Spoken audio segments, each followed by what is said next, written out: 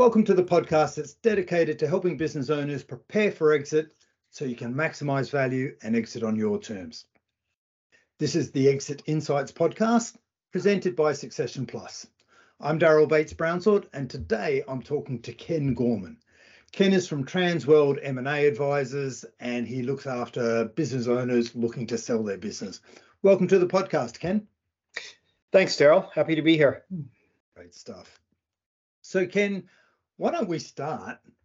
What is an M&A advisor? What do they do for business owners looking to sell their business? Well, basically, selling a business, people think of it like selling a house, and the reality is it's a lot more complicated than that. It can take on average 12 months. There's a lot of stages in the process. And I think one thing to understand is in the UK anyway, 80% of businesses that go to market never sell. And so it's a tough gig. In all fairness, a lot of the high street businesses drag up that statistic, but it's still a difficult thing to get done. And it's also very personal. We work with the small business space, 50 million and under, and typically, it's generally the owners that founded the business 10, 15 years ago are the ones selling. Typically, they're retiring, and it's very personal to them. So it's not just about selling it like an asset. They want to make sure the people in the business are taken care of. They want to make sure that the clients are taken care of, that their baby continues on as a better version of itself. And this takes a process of going through and finding someone that would be a good acquisition partner and will fulfill all of those things, not just the financial aspects, running a process and getting to the end, and having a happy outcome. And our job is to meet them in the very beginning of that process and be the ones buying champagne on closing day when the contracts are being signed and taking the journey with them. And obviously we're doing this all day for a living, and we actually care about this process. And I don't like the word broker because it doesn't feel like that. We're much more like a dating agency in the beginning and sort of project managing a wedding between the two parties when we actually get exclusive with somebody. So our job is to meet somebody in the beginning and take them through a process to make sure that they are in one of the statistics of one of the ones that sold with a good outcome. So one of the 20%. That's right. And I guess you touched on a couple of things there and we're talking specifically SMEs. I think you said, was it up to 50 mil sort of revenue bracket? No, 50 million enterprise value. Right. What the small business space is, people discuss, is it 30, 40 or 50 million? But the profile tends to be founder owners. Yeah. That's the more important part, is that it's very human, this process at this.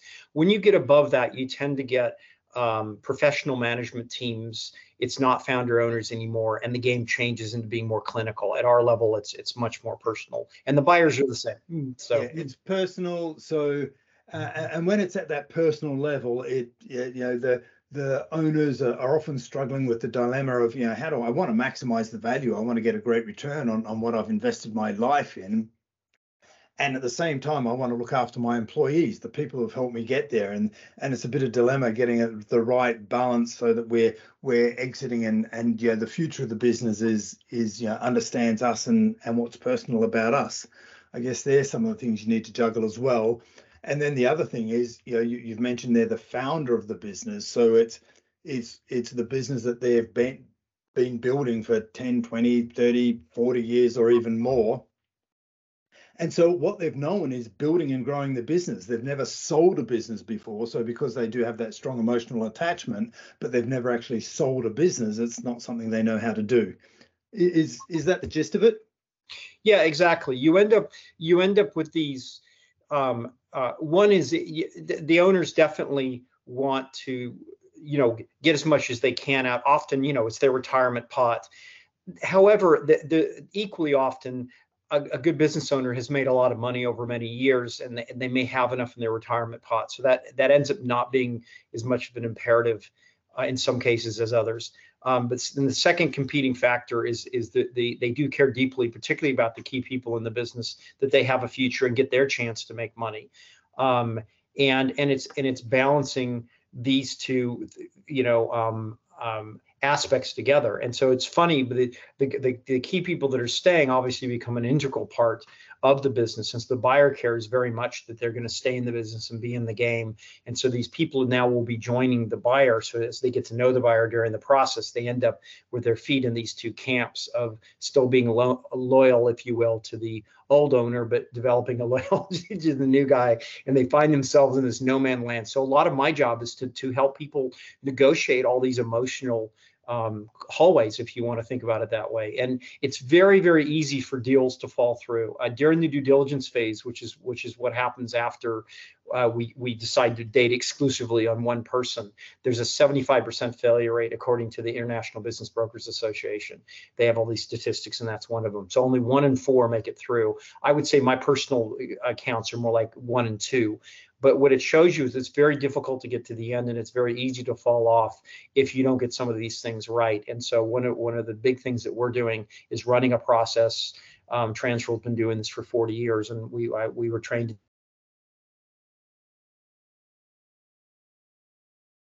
And more importantly, not having what should be good transactions, good partnerships, good relationships fall out over silly things, because that's what can happen is people get the wrong end of the stick, and these aren't, the emotional side of these aren't managed correctly. So we spend a lot of time with that. Okay, so we're always balancing the commercial and the cultural aspects of the deal, I guess, for these owners. So Ken, you've got a lot of experience. You say you're very hands-on. In your experience, is there a right time to sell a business, I guess, in terms of the life cycle, or is there sometimes when it's easier and better to sell a business than others? My experience is that, and it's a great. I'm an accountant. I was a chartered accountant with Ernst Young, and I've had that training is to give you an intellectual, mathematical answer. But my experience tells me differently. Most of our clients are retirement, but retirement can happen at different times. We get people 55 that want to retire. I have people that are 75 that are selling their businesses. So there's like 20, 25 year. So it's not as easy as saying what age. What we find is the best way I can describe it is that there's a switch that goes off in the heart that says it's time to move on. Different people describe that differently. You can have a quasi-spiritual aspect that the universe is moving you on and your life's meant to go in a different direction. You can describe it practically that you've just lost enthusiasm and you no longer want to go through the next season, if you will, to use a sports analogy. You just don't have it in you. But that's what I hear from people. I don't have it in me anymore. It's time, Ken. I need to leave. That's when it tends to happen, because the person driving the business now no longer has the enthusiasm or the drive to carry on. And it's important because it can take 18 months before they're able to leave once we start a process. It takes 12 months on average to sell in a 6-month transition period, something like that, that it's important once that switch has gone off that we start selling now. And so the important thing is that people evaluate where they are in themselves in with that, and they're honest with themselves. What happens if they're not honest and they don't respond to that switch is the things start declining, and maybe they do end up being forced to come to us 2 years later, but the EBITDA, the profits, all that are being cut in half. Things get worse in the business, and so you have an asset that's not as easy to sell, and the people suffer and all that. So it's important to respond to that. So that's our feeling on that. Sometimes it's a health issue. Someone's had a health issue and has to change. Sometimes we get younger people that want to sell because they've just built this one, and they're the type of personality that needs to move on and build the next one, and this one's got too big. That can happen. That's another version of the switch. I'm done with this. If I'm a painter, I'm done with this painting and I need to move on to the next one. But we always examine that's happened in them. And I know that's not a logical answer, but to anyone that's ever had it happen, it's how it seems to roll out. Yeah, I see business owners, they get to a point and they've grown their business so far, and some of the feedback is that they just feel totally stressed and the business is taking over their life, and it's just overwhelming. And from what I've seen is, from an operational perspective, is things are just no longer operating as smoothly as they can, because often they don't have systems and structure in place. So they either need, I think, as you're suggesting there, is to get a different person in to run the business that can introduce the systems and structure and frameworks to take the business to the next level, or have someone come in from a consulting perspective and introduce those systems and structures and educate the founders, the owners, on how to drive those. And when I see that happen, I've seen business owners go, you know what? I've fallen back in love with my business. I've seen them say, look, can we not sell the business? Can we just hold on for another couple of years, and that way I'll go out on a high rather than a low, after so many years. So yeah, I take your point. It's really an emotional journey that we have to get our head around, because if the business owners don't have their heart in it anymore, the risk is, I guess, from your perspective, that if they haven't got their heart in it, they're going to drag the value down and make it less attractive to be acquired, or definitely not at a maximized value. Yeah, that's right. And also, I just also wanted to really agree with what you just said, about if I get that sometimes people confuse this switch in the heart for needing to leave with just being overwhelmed in the business. I generally, if I encounter somebody that's in their 30s or 40s and wants to sell their business, 9 out of 10 times I'll talk them out of selling their business, because a good business that's making money is a good thing and a gem. 80% of businesses in this country don't make it 5 years, 90% don't make it 10 years. And if you have one that's really making it, it's a shame to get rid of it, because, and so often what I find is that people became entrepreneurs. The number one reason was freedom. They wanted freedom. Money was secondary. So they get the business and it starts doing well, and suddenly they've got HR issues and VAT issues and reports and all the problems and they find that they don't have freedom anymore. And their solution is I need to sell the business to get my freedom back. When in fact, that there may be another solution, in that they get a consultant to come in, like Daryl, I'm thinking of you exactly, to come in and help them understand how to take a step back, have other people delegate, put systems in place and that kind of stuff to get their freedom back within the business they already have. So the switch really hasn't gone off. It's simply that they're not feeling the freedom anymore, and they just simply need to get that freedom back, and then keep the business. But if I get somebody that's over 60, usually they're needing to sell because they just have a limited amount of time to actually go do other things besides do the business. And so a lot of times I always say a business sale for people over 60s, we're actually buying time. Time is one of the products of a business sale. We're giving you time, you're getting time, back. But yeah, it's important to distinguish between that. And I can't emphasize enough how important it is that people are not just responding to this freedom issue, because they'll never get to the end of a transaction if it was only freedom they wanted, because they'll realize during the process they had to jump. The other thing is that we find that a lot of people, the switch hasn't gone off, but they know it's going to go off in the next 3 to 5 years. And that's great, because now we have time, or they have time to work on the business, to put systems in place, and to work with, like you guys in particular, Daryl, to improve the business, to improve the bottom lines, to deal with key man issues, all the things that increase the value of a business. So we put people in 2 categories. One is the switch has gone off. They need to leave. We need to get going. They've only got 18 months before they're really going to lose enthusiasm. We need to start our process. Or they know it's going to go off in the next 3 to 5 years, and fantastic. We put them up with you. You work with them for a couple of years, and we significantly increase the value of the business and really get it ready, so that when we arrive and they are ready to sell, we've got a fantastic asset to sell that's looks very solid to a buyer. Okay, so playing with that a bit, I've spoken to other brokers on the podcast and learned a bit about their process.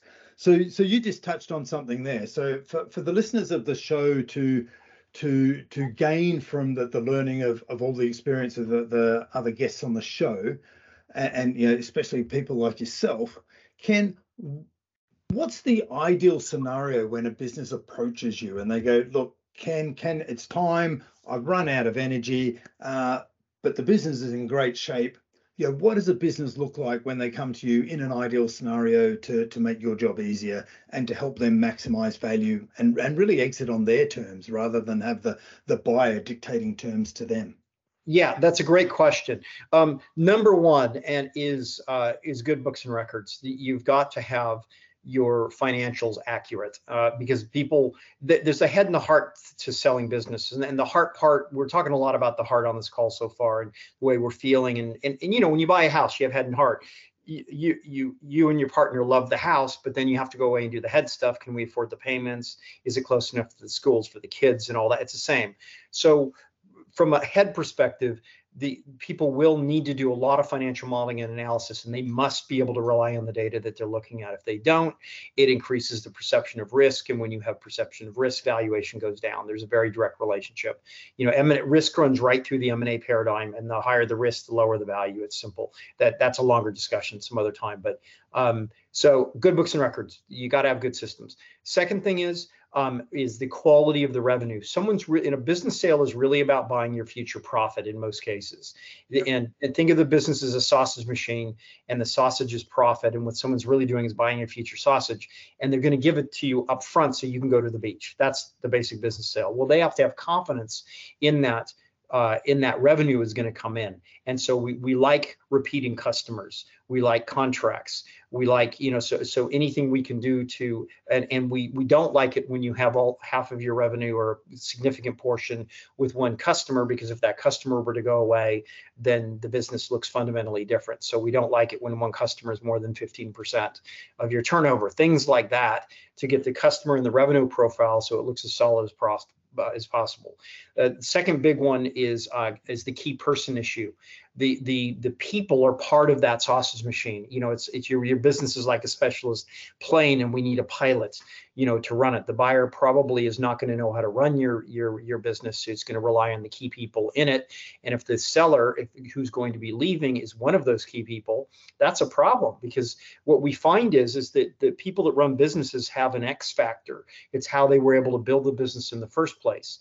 And when they leave, there's a leadership void. You may have people that know how to do the day-to-day management, but a leadership void from the sex. And so the buyer needs to come in and replace a little bit of a leadership void, but he needs good operational people so the business will keep running. The sausage machine will keep smoothly running. If you have an owner that all the key customer relationships are with him, and he's doing the contracting and the invoicing and all that kind of stuff, that's a problem, because when he goes, no buyer is going to be able to walk into that and in any reasonable time period keep the machine running. So the more that the owner has backed out of the business so that when he leaves there's minimal impact, the better. We love when our clients talk about how much golf they play when they're meeting buyers, because it demonstrates that they're in the holidays that they took, the 3 weeks they took in the Maldives. Brilliant. You were able to leave for 3 weeks. Fantastic. So the key person issue. The other thing, is that all the business has systems and processes and procedures. The machine is well documented. It's not reliant on people, but on processes. It's so people can understand it. People can be swapped in and out and replaced. All these things increase confidence that the machine's going to keep running after the sale. And of course, with confidence, valuation goes up. The other thing is that our supplier relationships are solid.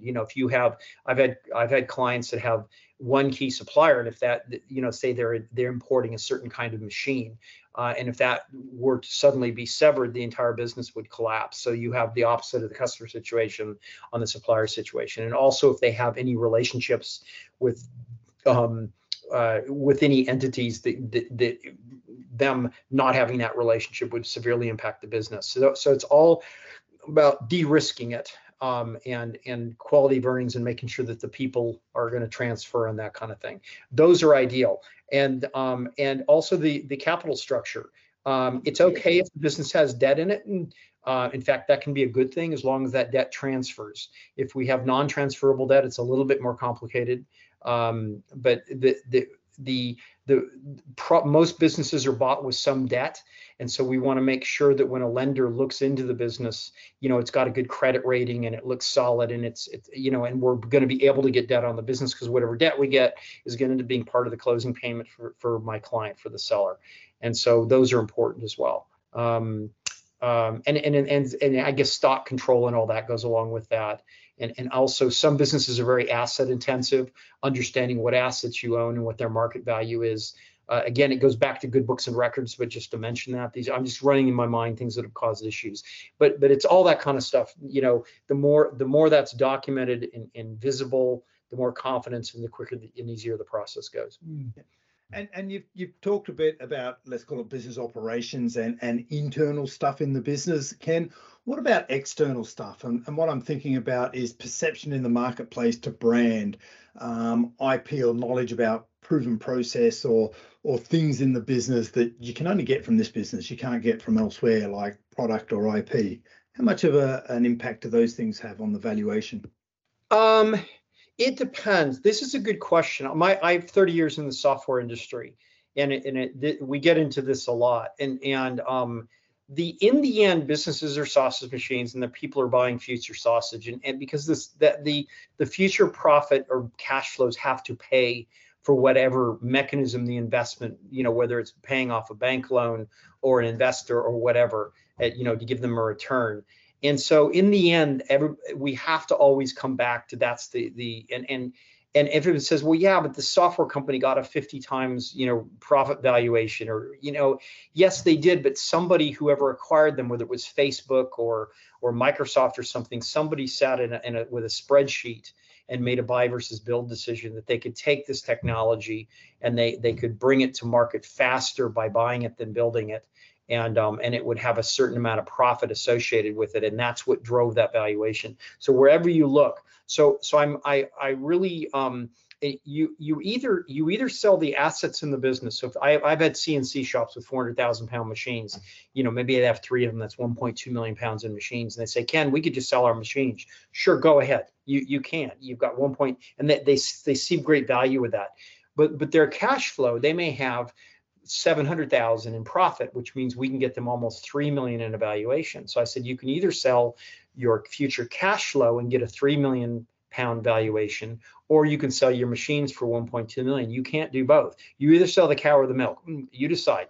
And so this is where assets come in. So any assets that they have, whether it's cool IP or whatever, have to be translating into profit somehow. And so the only reason a buyer would give them more value for something really cool that could only be got from them or whatever is if the buyer could take that more value than the normal mathematics on the cash flow, is if the buyer could take that, like my Facebook example, and leverage it in a way that the current company is not, to create more profit.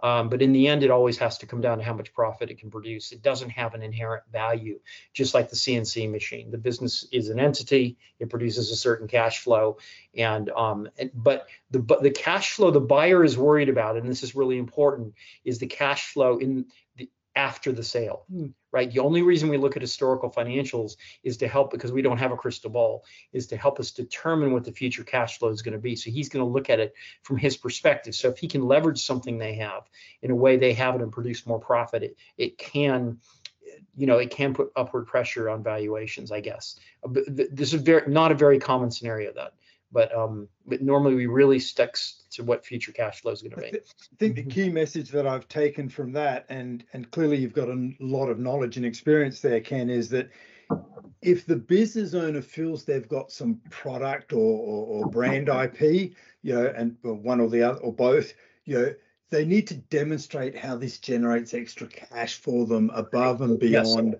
their competitor who doesn't have the equivalent. And that'll already show up in the financials and profit number that will help increase the valuation formula. So and the reason I ask is that often, and I'm sure you've seen this as well, that there's a lot of businesses out there who are at the smaller end of the SME size, and they're operating in a general or a local regional market, and they've invested at some point in branding. And they've got a nice logo, and they've got the color scheme, and everything looks the same. But if their brand is only known in that local market, but people are really still, the customers are still really buying the people, they still, yeah, they associate the people with the brand, but they're really buying the reputation of the individuals in the business, then in that scenario, the brand is definitely not adding any extra asset value to the business. And but it's a part of the growth cycle or the maturing size and scale of the business, and they need to go through that journey as they scale up in their business cycle. Well, and from that perspective, if you're able to go beyond the individuals and into a brand, that decreases risk. Yeah, because I'm now not reliant. Imagine instead of a brand, it was reliant on one person that could leave. That's risk. And remember, but imagine it's a brand and we could swap people in and out. There's less risk, and in that case, the valuation, it puts upward pressure on the valuation for sure. But that's a function of there's two calculations, right? It's the projected profit flow and the multiple, and that puts pressure on the multiple side of it. The actual brand itself has to demonstrate that it can deliver profit somehow to have value. We're talking about two sides of the equation. Yeah, so it's a really good insight there. If the brand is depersonalizing it and people are coming to the brand, and I guess the extreme of this is Coke or Pepsi.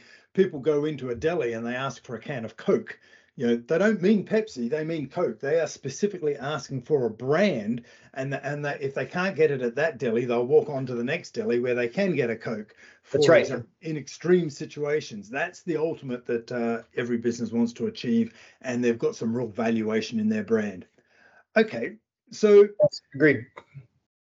We've got businesses who they've prepared themselves, they're focused on their assets, they're focused on tidying up their accounts, their financials are clean, they've got a good history, they can demonstrate that they're having 3-week holidays, playing lots of golf.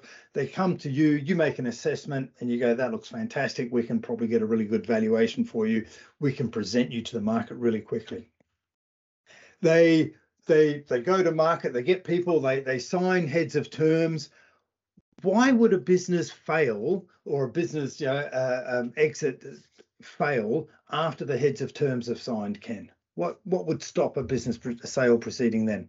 Okay, and it's important to say that although the IBBA says there's a 75% failure rate in due diligence, it doesn't mean the whole project fails. In fact, it doesn't, because half of ours are not completing either.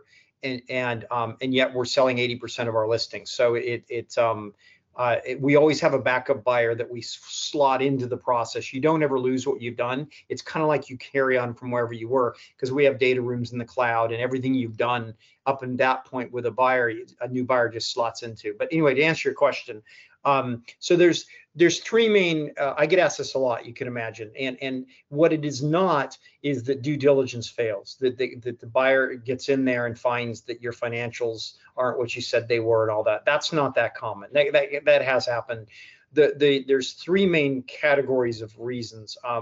One of them is that remember, the seller, my client, really has to have confidence in the buyer. They have to have confidence that they're going to be a good fit, take care of their people and all that. So 1/3 of the reason it fails is that my clients call me. Remember, it's like dating. On the third date, you thought she was the one. By the 9th date, you were having second thoughts. It's like that. So, now we've got to know these people. We set up weekly phone calls. We've had site visits, but my client will call me a couple months in and said, those guys have done this, have done that, they've said this, I'm now very uncomfortable. And our training is we won't even ask questions. That's it, they're gone, and we always have buyers in reserve that we can plug into the process. So it's the seller actually deciding it's a bad fit for his business. And there's a combination of reasons for that we could go into granular, but so that's 1/3.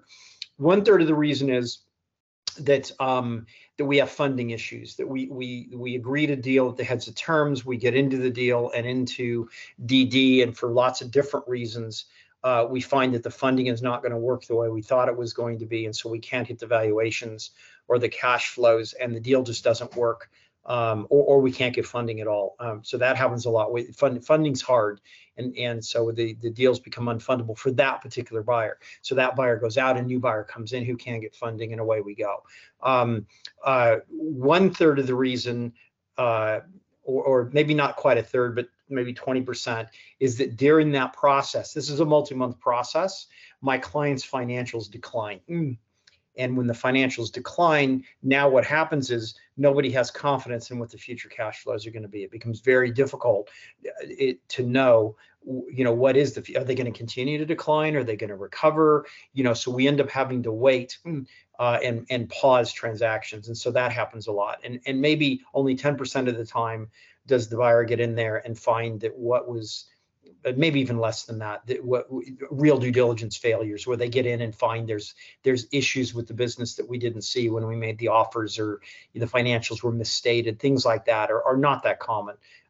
We normally catch that stuff long before it happens, but it's normally like that. It's normally either funding issues or people issues, if you want to boil it down, and things go on for too long, and people get impatient and things like that, and in getting to know each other. We do during due diligence, we do the actual due diligence you'd expect. We populate the lockers with all kinds of stuff. We then do a funding stream. We then do a post-sale planning stream.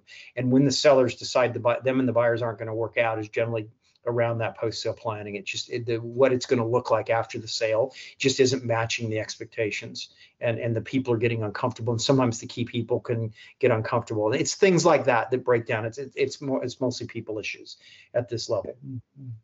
So let's assume it does go ahead. Yep. The seller, is comfortable with the buyer, the due diligence, they don't find any skeletons in the closet, and the funding all works, and they can put a deal together.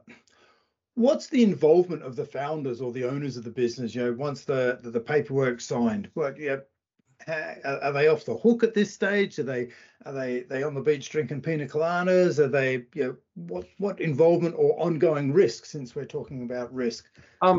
So it's a good question. So a couple things. One is, I always tell people the purpose of a business sale normally, right, is that the guy selling it can leave. And it's important to understand that. So when people come to us with deal proposals where someone's going to stay in the business for a period of time, what happens is that those deals don't close, or they're very unhappy after the fact, because they end up doing the same amount of work they were doing, but someone else is collecting the profit.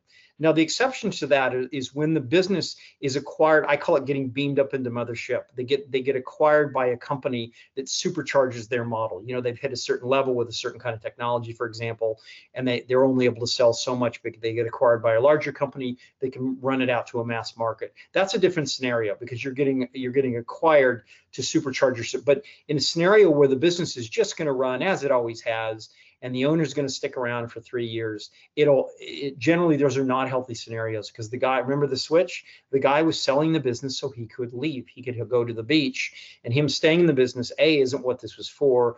B, he will feel bad because he's working doing the same thing, but someone else is achieving the profits. And C, he was meant to be leaving, and if he was wanting to leave, how is he going to feel when it's not even his business? And also, most entrepreneurs haven't had a boss.